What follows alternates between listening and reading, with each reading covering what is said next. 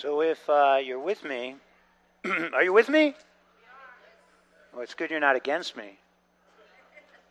Go with me to Leviticus chapter 25, 1 through 7. We're going to talk about the sabbatical year. What is the sabbatical year? Stand with me for the reading of the word. Leviticus chapter 25, verses 1 through 7. And the Lord spoke to Moses on Mount Sinai, saying, Speak to the children of Israel and say to them, When you come into the land which I give you, then the land shall keep a Sabbath to the Lord. 6 years you shall sow your field, and 6 years you shall prune your vineyard, and gather its fruit. But in the 7th year there shall be a Sabbath of solemn rest for the land, a Sabbath to the Lord. You shall neither sow your field nor prune your vineyard. What grows of its own accord of your harvest you shall not reap, nor gather the grapes of your unintended vine. For it is a year of rest for the land, and the Sabbath produce of the land shall be food for you. For you, your male, your female servants, your hired man, and the stranger who dwells with you, for your livestock and the beasts that are in your land. All its produce shall be for food. Heavenly Father, I pray, Lord God, tonight, open up our heart, Lord God. We see again a foreshadow of Yeshua here, Lord God, in the 7th year, in the sabbatical year.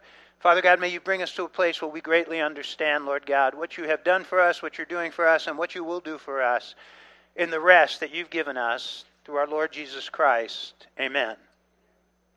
So, you have here the sabbatical. What is the sabbatical, the Hebrew word for the sabbatical year? Anybody? Shemitah. That's the one. It's Shemitah. There was a lot of news over the course of the last 20 or so years about the Shemitah. And there were some prophets who were predicting the 7-year Shemitah. 2000. In fact, they said 2001 was a Shemitah. You had 9/11. And then 2008 was a Shemitah. You had the great crash, the recession, the Great Recession. And then they said 2015 there were going to be some terrible things that happened. By the way, you're kind of seeing they were predicting bad things when the Shemitah was actually good. But nothing happened in 2015, so now they're predicting 2022. That some terrible things, there have been a lot of terrible things that have happened, but the Shemitah was not something that was to be bad. Okay, it is a Sabbath. It's essentially a Sabbath of years. So you have, the 7th day is the Sabbath of the day, and then you had the 7-year Sabbath, and then we're going to look at next week Jubilee, which was essentially the 50th year that follows 7 periods of Sabbaths over the course of time. It was a time of rest, a time of meditation. It's a time of renewal and the releasing and freeing of people. There's a great picture again of Shemitah, literally translated to release, the 7th year in the Hebrew calendar.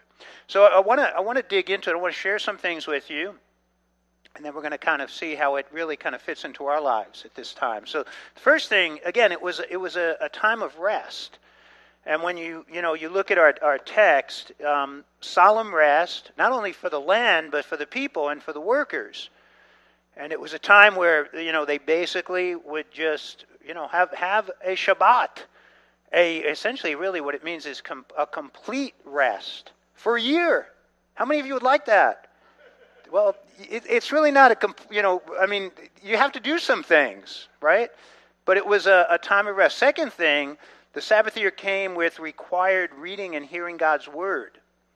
And if we go back or go forward to Deuteronomy chapter 31, 10 through 13, it says that Moses commanded them, saying, At the end of every 7 years, at the time of the remission of debts, at the Feast of Booths, when all Israel comes to appear before the Lord your God at the place which you will choose, you shall read this law in front of all Israel in their hearing. So it was a time where people would read the Word and they would hear the Word. But essentially it was a time of contemplation, a time of meditation. I don't believe that we are bound to the Jewish Sabbath, right, as Christians. But I think that when God laid down the principle of Sabbath, I think it's good to have a Sabbath during the week. Now, some of you can't do that because you work on Sundays. I work on Sunday. But I think it's important to give yourself a day of rest and a day where you can stop, recharge your physical batteries, your psychological and emotional batteries, and your spiritual batteries. And it's a time where you can really connect. Again, you connect with God, and that's why we worship on the Lord's Day. But the Lord's Day, again, is not the Sabbath, but it could be made into a great day where you experience that renewal. And give extra time to God. Give extra time to meditating on His Word. The Sabbath year was an agricultural rest. Every seventh year for the land and its workers, there was no planting. So when we come back to verses 1 through 4, watch what the Lord says here. He says, "And the Lord spoke to Moses on Mount Sinai, saying, Speak to the children of Israel and say to them, when you come into the land, notice, which I give you, it was given to them as a gift." When God gives to us a gift, He gives to us a stewardship.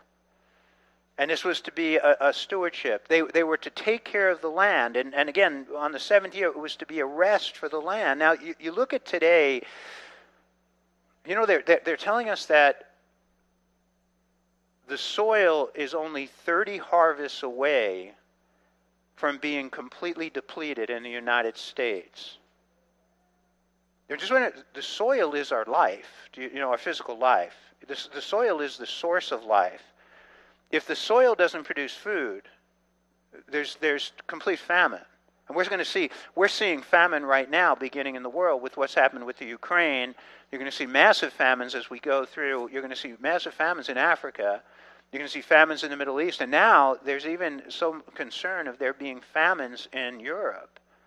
But in the future, just think of this. We could be literally 30 years away from the soil being completely depleted. And if the soil is depleted, right, you don't have fruits and vegetables. You also don't have the grains to be able to feed the animals that we eat. You have massive starvation. Well, why has that happened? Because of greed. The soil has been, overly farmed. Farmers that are driven by greed. Also the government, which plays all kinds of manipulation with the farmers, who again are over depleting the soil. So what you have here is a very important word. God wants us to take care of the soil and recognize that essentially, we as human beings, we're only tenants here. Right? This stuff has been given to us, but it's on loan. We're stewards. Now, one of the things that, I don't know if you've ever had a garden, something I learned, I had a garden. I learned a lot of great things from my garden. And with the garden, when I would plant tomatoes, and tomatoes are great in New Jersey, peppers are great in New Jersey. But when I planted them in the same spot over and over again, I noticed that as the years progressed, the crop got smaller and smaller and smaller. Why is that? Because certain crops, basically, they need certain minerals from the ground, and that when you're constantly planting the same crops, you deplete the ground of those minerals. So what do they do? What do smart farmers do? They do what's called crop rotation. You have to rotate the crops. By doing that, you're giving the land rest. So you'll actually plant. You might plant a certain crop, one year. You plant a different crop the next year. But that's really what the rest of the land was for. To give the land a rest, to let the soil again regenerate, the nitrates to regenerate, all the biology in the soil to regenerate, so that they would have productive crops through the period. When the soil again is when it's overcropped, when it's basically overfarmed, this is what you end up with. And by the way, you're seeing this in many places across the world. The soil becomes absolutely, it's totally lost all of its microbiological diversity, and you can't grow anything in it. Also, the use of nitrates, the use of pesticides, destroys the soil, and you may get some great crops at first, but eventually it destroys the soil, and you can't grow anything in it. I just want to share something off. Did you ever hear of George Washington Carver? Who's ever heard of George Washington Carver? Okay, a few of you. So George Washington Carver He was the son of slaves who were liberated in 1865. He ended up getting educated, became a very educated man, and George Washington Carver in history goes down as someone who saved the South. That's interesting, right? An African American, son of slaves saved the South. How did he do that? Well, in the South, what is the main crop? What was the main crop through the years in the South? Cotton. And tobacco? Yeah, you're right, Freddie. But cotton was the main. It was the main crop, and they were planting cotton year after year after year, and then the cotton crop failed. So they couldn't grow cotton anymore. So the economy in the South was getting devastated. And George Washington Carver, he's known for basically coming up with 300 uses for peanuts. And then he replaced the cotton fields with a peanut crop, and they had all these uses. And this is just something, look at this. This is a list. I'm not going to read it to you. But this is a short list of peanut byproducts discovered by George Washington Carver. Look at the first one, peanut punch. I never had peanut punch. Some of them are really unusual. But peanut oils, and we see peanut oil is used in just about everything. But he saved it. But why did he save it? How did he save it? By basically tending to the soil and rotating the crop. So again, what God is here saying is He's not saying rotate the crop, just stop planting. For 1 year, give the ground a chance to regenerate, to produce all again those nitrates and those microbiological elements that make for great crops and for great planting. Okay, number 4. I'm giving you a little agricultural lesson here. The 4th is the Sabbath year included the forgiveness of debts. All debts. And so in Deuteronomy 15 verses 1 through 6, at the end of every 7 years you shall grant a release of debts. And this is the form of the release. Every creditor who has lent anything to his neighbor shall release it. He shall not require it of his neighbor or his brother, because it is called the Lord's release. That's Shemitah in the Hebrew. Of a foreigner you may require it, but you shall give up your claim to what is owed by your brother, except when there may be no poor among you.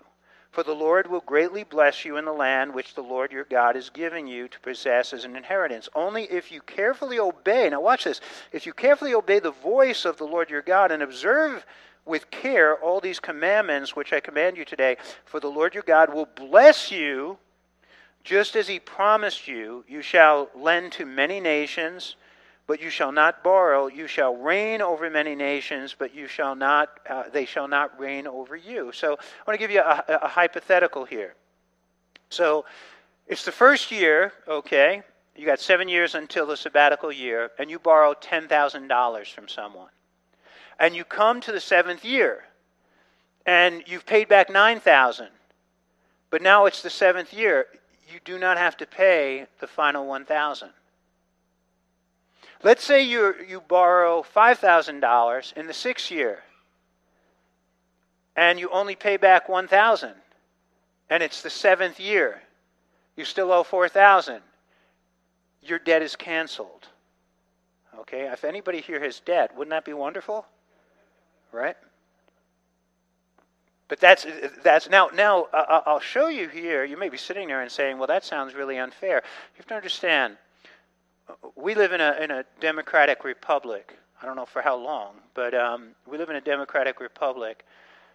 This is in a monarchy. When I tell you, when people ask me, "You're Democrat or Republican?" I say I'm a monarchist because I believe Jesus is going to come back and set up his monarchy. I'm a monarchist. But this was a monarchy.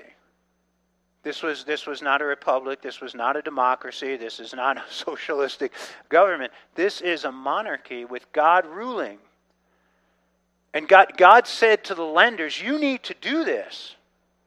You need to lend freely. And even if they're not able to make the full payment by the 7th year, you need to cancel their debt. And God says, I will take care of you and bless you. So it brings us to a place where trust was a major factor in all of this. Now, God expected them to lend, and He expected people to pay back. But in the cases they couldn't pay back, okay, then they were liberated and they were free. Okay, number 5, the Sabbath year benefit to the poor. So again, in Deuteronomy chapter 15, 7 through 11, if there is among you a poor man of your brethren within any of the gates in your land, which the Lord your God is giving you, you shall not harden your heart nor shut your hand from the poor brother. But you shall open your hand wide to him and willingly lend him sufficient for his need, whatever he needs. Beware lest there be a wicked thought, watch this, in your heart, saying, the 7th year, the year of release, is at hand, and your eye be evil against your brother, and you give him nothing, right? It's the 6 years and 3 months into it, and you say, nope, right? God is saying, don't let that wicked thought come into your heart. So it goes on here, and he says, and your brother here, and he cry out to the Lord against you, and it becomes sin amongst you. Verse 10, you shall surely give to him, and your heart should not be grieved when you give to him, because for this thing the Lord your God will bless you. Watch this again. If you do it, he will bless you in all your works and in all to which you put your hand. For the poor will never cease from the land. Therefore I command you, saying, you shall open your hand wide to your brother, to your poor and needy in your land. So God here says, when you're lending, if you lend to the poor, don't have that wickedness in your heart and saying, well, you know what, this poor person may not be able to pay back, because if you will live by faith and trust in him, he says that, hey, I'm gonna bless you. I'm gonna bless you. Right? He is the ruling king. Very different, right? Now, some of you are having a hard time wrapping your mind around this right now, right? Because our society, if you can't pay, right, unless you owe $10,000 in your college education, maybe you're going to get that. You know, we're not even sure that's going to follow through and be moved, because I'm not sure it was legal. But if you do have college debt, you're probably looking forward to getting $10,000, resolved. Okay, number 6. God promised to provide enough food to carry them through, but they had to trust him. So they're not going to be planting and harvesting for a year. So boy, this is a real step of faith to trust in God that he's going to provide. So watch again. We'll go back to Leviticus chapter 25. Look at verse 18 through 22. So you shall observe my statutes and keep my judgments and perform them, and you will dwell in the land in safety. Then the land will yield its fruit, and you will eat your fill and dwell there safely. And if you say, what shall we eat in the 7th year, since we shall not sow nor gather in our produce, then I will command my blessing on you in the 6th year, and it will bring forth produce enough for 3 years. So this is a complete challenge of trust. And you shall sow in the 8th year, and eat old produce until the 9th year, until its produce comes in. You shall eat of the old harvest. So God here, he's promising, if you will trust me, I will basically multiply, again, your produce 3 times. But you have to be willing to trust for me to be able to do that. By the way, a lot of this applies to us in our Christian life. God calls us to live by faith and not by sight. I mean, this is not a direct, this is the Shemitah is not something that God directly places upon us. The last one, before I kind of go into my final part of the message, the Sabbath year debt forgiveness caused a lot of problems down the road. A lot of problems. So in 2 Chronicles 36:21, by the way, Jeremiah, I've been going through the book of Jeremiah. Jeremiah was prophesying that the Babylonians were going to come and they were going to basically destroy Jerusalem and take the people captive into Babylon. And he kept warning the kings, Zedekiah, the other kings, do not resist Nebuchadnezzar and his commander Nebuchadnezzar, because they're going to come.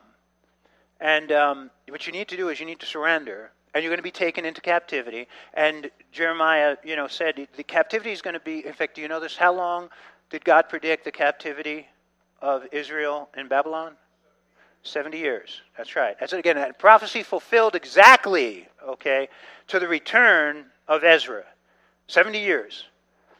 So it's interesting. Keep that in mind. 70 years. Now, the reasons for the Babylonian captivity, the sins were many. Child sacrifice, immorality, idolatry, greed. But one of them was the breaking of the Shemitah. And that's what is spoken here in 2 Chronicles 36:21. They broke Shemitah, they broke the seventh year Sabbath, watch, to fulfill the word of the Lord by the mouth of Jeremiah until the land had enjoyed her Sabbaths. As long as she lay desolate, she kept Sabbath to fulfill 70 years. In other words, you did not keep Shemitah. You were not freeing people of their debts. You did not take care of the land and let the land heal. And because of that, now you're going to have a 70-year Shemitah. Larry, I'm happy you're laughing because I'm laughing. Yeah, God's got a sense of humor. A 70-year Shemitah, the land lay totally barren for 70 years with the people being taken into Babylon because they refused to honor Shemitah in that one out of every 7-year period. And that is the Shemitah, that is the sabbatical year. Now, I want to share just again something here in relation to us, a present experience and a future fulfillment. Because Shemitah has a present experience for us, and I hope and pray that you're all experiencing it. But it also has a future fulfillment. So Shemitah, again, is a rest. It is the release of a debt. It is rest from the law. It is rest from guilt. It is rest from sin that Jesus gives to us, right? He has given us release, right? So in Matthew 11:28-30, come to me, all you who labor and are heavy laden, and I will give you rest. Take my yoke upon you and learn from me, for I am gentle and lowly in heart, and you will find rest for your souls. For my yoke is easy and my burden is light. So rest from what? What does Jesus give us? He gives us an immediate rest now from what? From sin, from the the punishment of sin, from condemnation, from the guilt of sin. He gives that to us. So again, this is a current experience and fulfillment that we have in Yeshua, right? That we have experienced the Shemitah, the release of our penalty and our debt. We had a debt. Jesus came to fulfill the law. He fulfilled Shemitah. But it's interesting. He fulfilled Shemitah. He is fulfilling Shemitah, and he will fulfill Shemitah. Right, this is what the Lord said in Matthew chapter 5, 17-18. Do not think that I came to destroy the law or the prophets. I did not come to destroy, but to fulfill. For assuredly I say to you, till heaven and earth pass away, one jot or one tittle by no means will pass from the law till all is fulfilled. Right? He fulfills the law. He fulfills the law of the tabernacle. He is the tabernacle. He fulfills the law of the 5 sacrifices that we studied in the beginning of Leviticus. He is our burnt offerings, our sin offering, our guilt offering, our fellowship offering.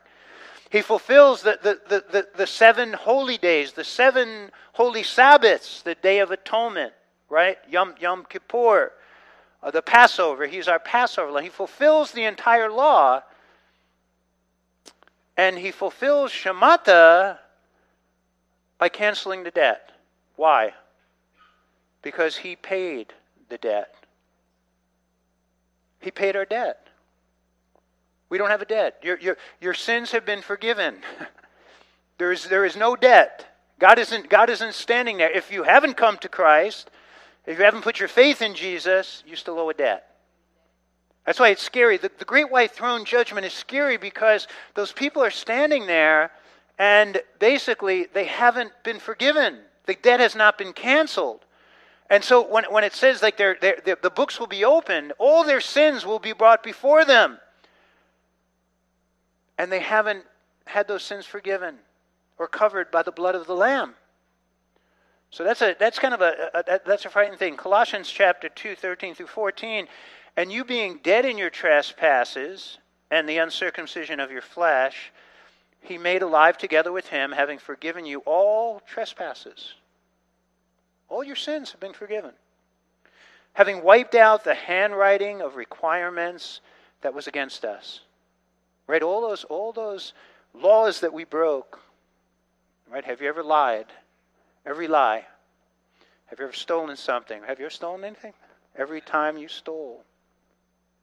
Right? Every time you took the Lord's name in vain. Right? Every evil thought, every evil act, right?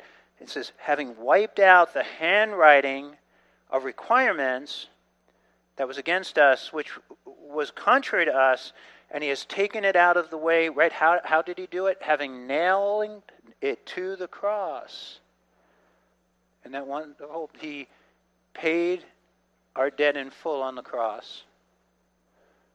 Right, one Black Friday. So that is Shemitah. Are you in the Shemitah? Have you enjoyed the blessing of Shemitah, right? We are forgiven. Now, so I say this, there's the Scripture teaches we have been saved. But we are being saved. And we will be saved. I just want you to stop. That's something that theologians talk about. So I want to share this with you. We have been released from the debt. We have been forgiven. Right? We've been delivered from sin. Do you still struggle? Does anybody here not have struggles? Struggles in your walk, struggles walking on the straight and narrow. So I want to show you a couple of passages that share this struggle. One is Romans chapter 7, 21 through 25. Paul here writes, I find then a law that evil is present with me, the one who wills to do good, for I delight in the law of God according to the inward man. But I see another law in my members, warring against the law of my mind, and bring me into captivity to the law of sin, which is in my members. Oh, wretched man that I am! Who will deliver me from, notice he says, who will deliver me from this body? And the word there is soma, and soma refers to physical body. He says here, who will deliver me from this body of death? I thank God through Jesus Christ our Lord. And by the way, our bodies are not sinful. You know, your body doesn't, isn't the cause of your sin. You make a decision to sin. But this body that we live in, it's dying. Look what he says there. This soma of death. It's decaying. And why is it decaying? Because of what? Because of sin. Not just that you eat too much McDonald's. It's because of sin, right? And it's just sin has caused, right? Man was never meant to die. I say this, frequently when I do funerals. People say, well, death is natural. But then why do you cry at the funeral? Why do you weep? To me, eating is natural. Do you cry when you eat? Unless you really got a bad meal in front of you, maybe then you're crying. Pooping is natural. Do you cry when you poop? Unless you ate some really hot, spicy tacos the night before, right? You don't cry. You don't cry. Those are natural things. But when someone dies, we cry, right? It's not natural. Jesus wept at Lazarus' tomb. It's not natural. Man wasn't meant to die. So sin entered the world, and when sin entered, death entered. And so we have this vehicle that we basically are carried around in. Now we'll look at another verse on this point, 2 Corinthians 4:16. You may be sitting and going, where's he going with this? I'm going somewhere. 2 Corinthians 4:16, therefore we do not lose heart, even though our outward man is perishing. The word there is diapthero. It's decaying. Our outward man is perishing, yet the inward man is being renewed day by day. Right? We start losing cells early on. Right? I say that the ocean waves become sandy beaches, right? We're losing. We have the receding of our gums, the receding of our hairlines, the receding of everything. We're in a place where we're perishing outwardly. And that, again, that is the result of sin. So in 1 Corinthians, again, 15, 42 through 44, he here compares, again, the resurrection, and he says, so also is the resurrection of the dead. The body is sown in corruption. Right? It's sown in corruption. It is raised in incorruption. It is sown in dishonor. It is raised in glory. It is sown in weakness. It is raised in power. And again, it is sown a natural body. And again, when he uses the word body here 3 times, soma, soma, soma, he's talking about the physical body. He says, it is sown a natural body. It is raised a spiritual body. It is there is a natural body, and there is a spiritual body. So he's here talking about, again, this body that we live in is corrupt, is decaying. And it will be raised, right, to glory. It will be raised in power. So, by the way, if you're wondering about, the people often ask me, what are the people who are cremated? How is God going to resurrect their body? Or what about a person, people who had died at sea and the sharks ate them? Where is God going to find that, that body to resurrect? And if you know anything about DNA, by the way, if you touch the chair in front of you, you will leave some DNA on it. You have left your DNA all over the place. So God is going to find it with no problem. And that it's amazing, that digital code has everything in it to make a new body, right? To make a new body, a new body.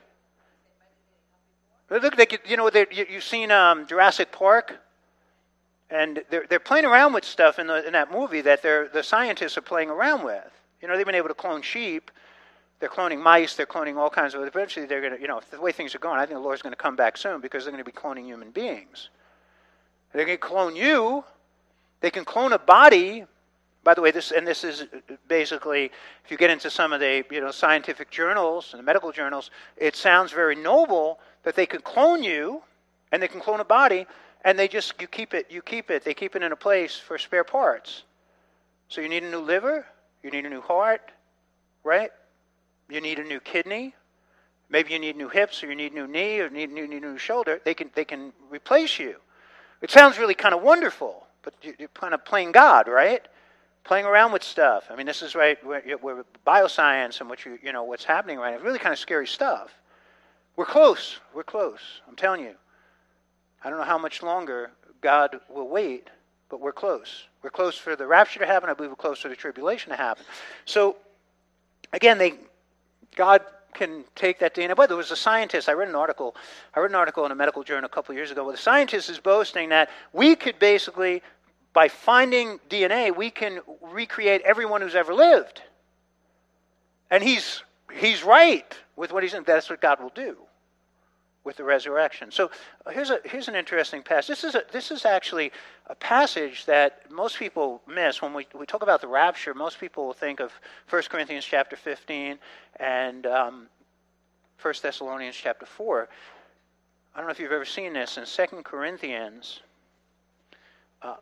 5, verses 2 and 3.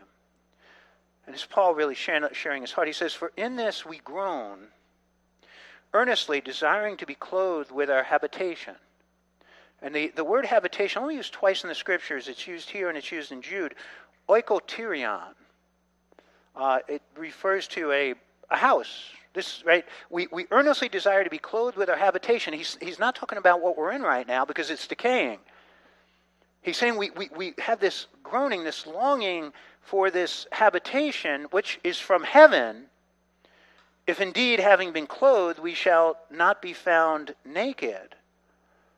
So he's saying, you know what he's saying here? Not to be found naked. So he's referring to when a person dies in the Lord, right?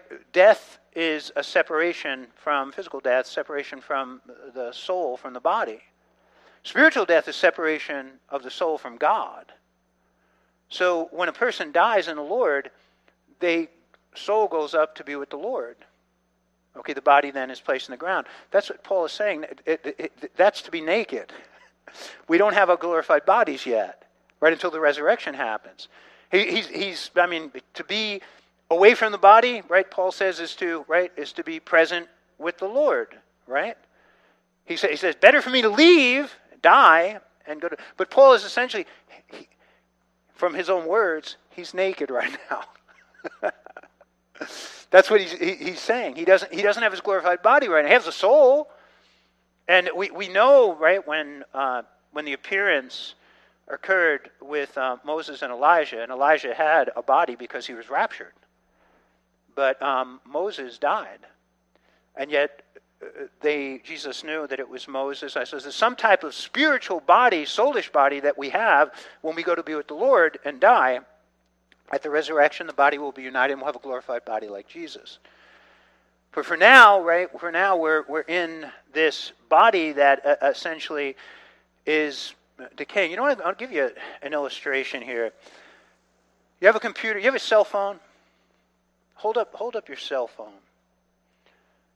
So that cell phone has software in it, right? How much does software weigh? Does anyone know? Let's say you have a super phone and you are going to load software into it, and you're going to load the software of like every bit of information that has happened over the course of the last 10 years. How much more would your phone weigh? It wouldn't weigh anything. Wouldn't weigh any more. You know, because software is just information. Information has no mass. It has no energy. Okay? So that's software. But the computer that you have, right, the device, that's hardware. You know what your body is? It's hardware. And you know what your soul is? Your soul is software. And your software, when you die, goes to be with the Lord. Your hardware goes into the ground. But, and by the way, I'll say this to you, the only thing that will not, basically decay is your soul. Your soul is immortal, whether you're a believer or not. The unbeliever's soul is immortal. The unbeliever will live, forever. The question is, where will they live? One will live in heaven with God. The other one will be essentially in the lake of fire. So the scripture then, getting back to the concept of Shemitah and the resurrection, 1 John chapter 3:2, beloved, now we are children of God, and it has not been revealed what we shall be, but we know that when he is revealed, we shall be like him, for we shall see him as he is. And that's talking about a glorification of body, soul, and spirit. But the glorification of the body, we shall have bodies like Jesus, like he had with the resurrection, where he was able... Jesus was moving through multiple dimensions. He's up in heaven. He was in paradise. He's back here on earth, and he's moving through time and space very freely. He moves through the wall, right? He didn't knock. He is able to eat. He says it's flesh and bone, but it's glorified flesh and bone. We have a hard time again wrapping our minds around really how incredible that is. But we shall be like him through the resurrection. Shemitah is complete release from this body. Not only from our sins, but from the complete effect of sin. We're still dealing with the effect of sin, living in this hardware. The software has been redeemed. The software has been forgiven. Then what happens is he's going to take this hardware, he's going to take our bodies, and he is going to, again, glorify them. When will he do that? 1 Corinthians chapter 15, verse 51 through 54. Behold, I tell you a mystery. We all shall not sleep, but we shall be changed in a moment, in a twinkling of an eye. At the last trumpet, for the trumpet will sound, and the dead will be raised incorruptible, and we shall be changed. That's talking about the rapture, and it's talking about the resurrection. For this corruptible must put on incorruption, and this immortal must put on immortality. So when this corruptible has put on incorruption, and this mortal has put on immortality, then shall be brought to pass the saying that is written, death is swallowed up in victory. That's it, right? There it is. This physical decaying, right, software, right? This hardware, right, is going to be transformed into something truly magnificent, something wonderful. I'll give you one more verse, and 1 Thessalonians 4:15 through 18. For this we say to you by the word of the Lord, that we who are alive and remain until the coming of the Lord will by no means precede those who are asleep. For the Lord himself will descend from heaven with a shout, with the voice of the archangel, and with the trumpet of God. Listen carefully, because I believe the trumpet is very soon to blow. Very soon. We're going to get into Matthew chapter 12, starting next week, and on Sunday mornings, and be seeing some things that I believe we are very close, right? For the Lord himself will descend from heaven with a shout, with the voice of the archangel, and with the trumpet of God, and the dead in Christ will rise first. All those who have died, right, that their bodies will be glorified and will be united with their souls. That is the resurrection of the body. And in verse 17, then we who are alive and remain shall be caught up together with them in the clouds to meet the Lord in the air. That is the harpazo. Right? And I say the rapture. The rapture, baptismos was a translation by Jerome in the 3rd century. He was translating this verse, and he translated it into Latin. And baptismos, the rapture, is a Latin word. But the harpazo is really the proper word. And that is, again, what's being described here in verse 17. And we who are alive and remain shall be caught up together with them in the clouds to meet the Lord in the air, and thus we shall always be with the Lord. Therefore, what does he say? Comfort one another with those words. What are we doing tonight? I hope you are comforted by these words. This world is getting crazy, right? It's getting nutty. It's getting crazier and crazier every day. But realize the Lord, that trumpet's going to blow, and we're going to be meeting him, right, in the clouds.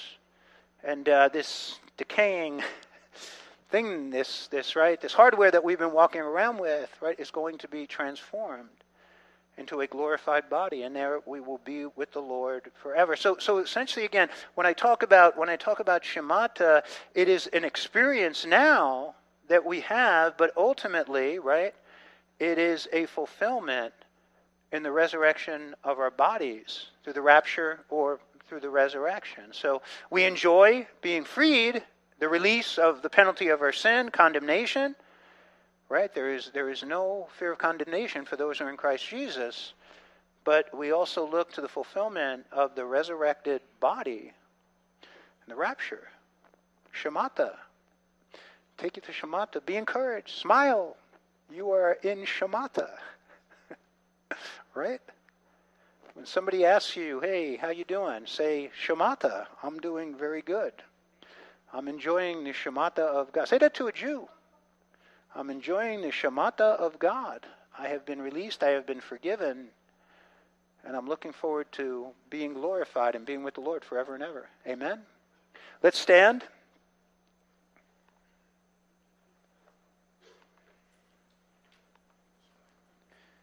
We say, thank you, Father, for your word, and Lord God, an encouraging word. It truly is a hope, Lord God. We live with this blessed hope of the expectation of you coming. And Lord, while we're here, we occupy. And Lord God, we praise you every day, and we give thanks to you every day that we have been forgiven, we have been justified, we have been released from the penalty of our sins. And Lord God, that's something that we truly, Lord God, we count it a privilege. So many around us, Lord God, who have not grasped on, who have not been able to receive that. I pray more will. Use us to share that word with them. But Lord God, we always give you thanks and praise for what you've done. For in Jesus' name we pray, amen.